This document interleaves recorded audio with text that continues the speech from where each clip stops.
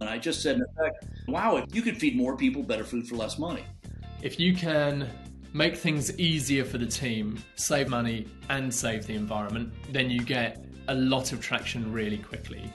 The Business Pickle is here for leaders ready to do good. We've learnt that doing good in business can be complicated, and we want to be able to help people in business to know what decisions to make next, to find their impact areas to focus on, and to learn from what the latest research is telling us.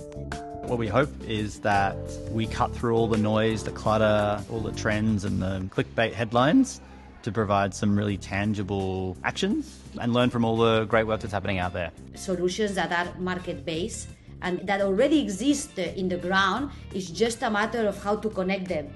What we're looking for is things that are grounded in commercial reality. We work in businesses, we know how hard it can be to just stay in business. Let's talk to people who've gone through it, who understand those realities, and draw from research that informs what you should do.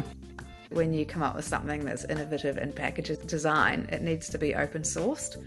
Development is really complex. Extreme poverty is really complex. It is very multifaceted.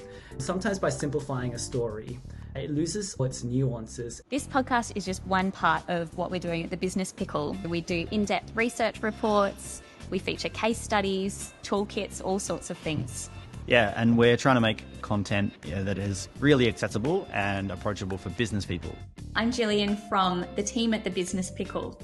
We're really excited to be able to share with you what we've been working on in the background now for months. So if you would like to explore further, go to thebusinesspickle.com.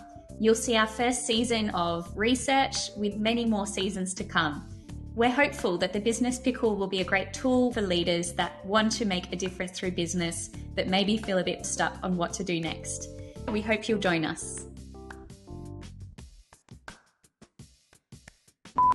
Hi. I'm Jill. Oh, that was too loud. She's so loud. She's professional.